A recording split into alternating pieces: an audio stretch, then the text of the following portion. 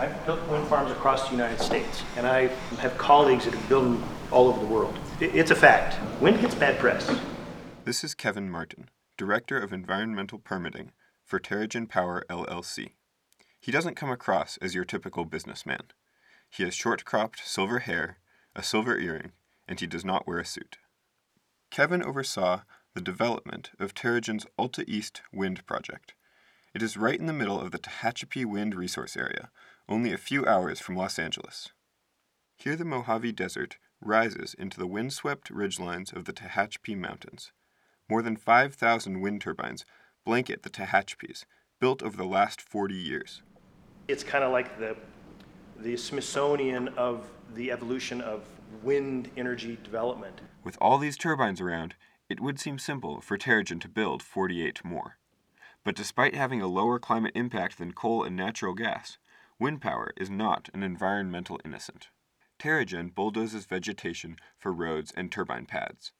They destroy habitat for endangered desert tortoise and Bakersfield cactus.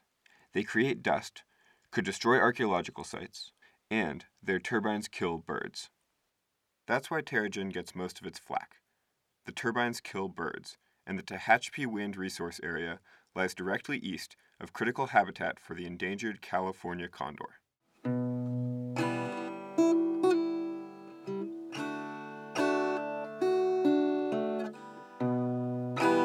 A large black shadow passes overhead. It's a California condor, a scavenger with a wingspan of almost 10 feet.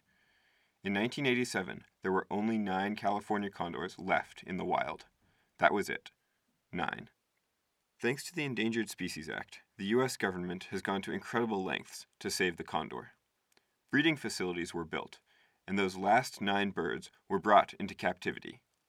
Then, in 1992, the U.S. Fish and Wildlife Service began reintroductions. Now, half of the world's 432 California condors live in the wild.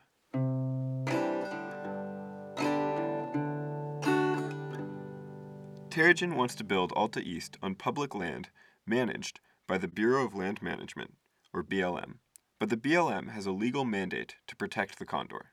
In 2009, the BLM found a condor in the middle of the proposed wind project. The pressure was on for BLM project manager Jeff Childers. I spoke directly to the Secretary of the Interior at the time about this issue on the phone and said, this is what we're going to do, and this is the plan. And that's Ray and I's both boss. Ray Bransfield, senior biologist with the U.S. Fish and Wildlife Service, has been working with Terra-Gen and the BLM on the condor.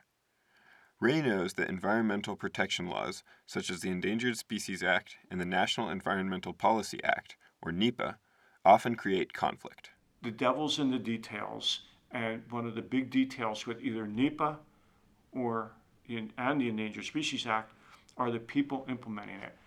If people get stuck in a tiny little box and they can't see the big picture, neither NEPA nor the Endangered Species Act can be very effective. The Fish and Wildlife Service almost got stuck in a box with Terra-Gen's project.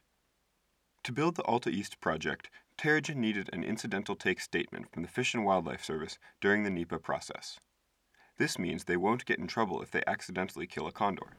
So I'll tell you a secret. I'll tell you a story that not very many people know about, but you got to promise never to tell anybody else. Our regional director, our big boss in Sacramento, went to the director of the Fish and Wildlife Service and said, we're not going to allow the take of a single condor, but you need to let this project go forward. So we said, okay, let us write a jeopardy opinion. No! So what are we going to do?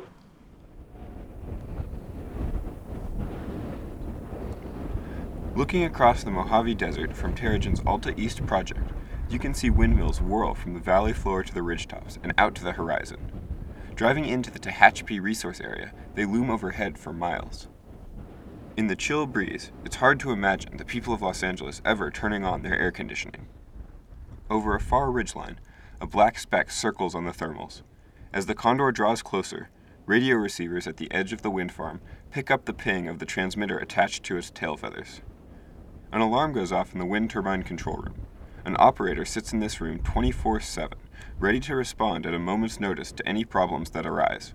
When the condor alert sounds, the operator flips a switch. The nearest turbines feather their blades, the rotation at the tip slowing from 150 miles per hour to 15 miles per hour within 2 minutes of the alert. If necessary, Terrigen will stop every turbine they own to protect this bird. As the condor soars away, turbine blades tip back into the wind. Terrigen knew that the Fish and Wildlife Service was hesitant to allow their project, so they looked at the condor tracking the service was already doing and proposed this innovative system to prevent condor deaths. Now, they are designing a radar detection system to protect condors without transmitters. Terrigen hopes to share their detection system with every turbine operator in the Tehachapis. The Fish and Wildlife Service loves the idea, but they still have concerns. It's not extremely likely that a condor will die here, but we can't guarantee it. We just can't guarantee it. Still, the Fish and Wildlife Service decided to issue a take. They determined that, thanks to Terrigen's innovation, the wind farm would not threaten the future existence of the condor. Kevin explains the Fish and Wildlife Service's point of view. He says, now when we issue that, there's going to be some people that are pissed off. The Audubon flat out said, take is not acceptable. And they've got bags of money to litigate.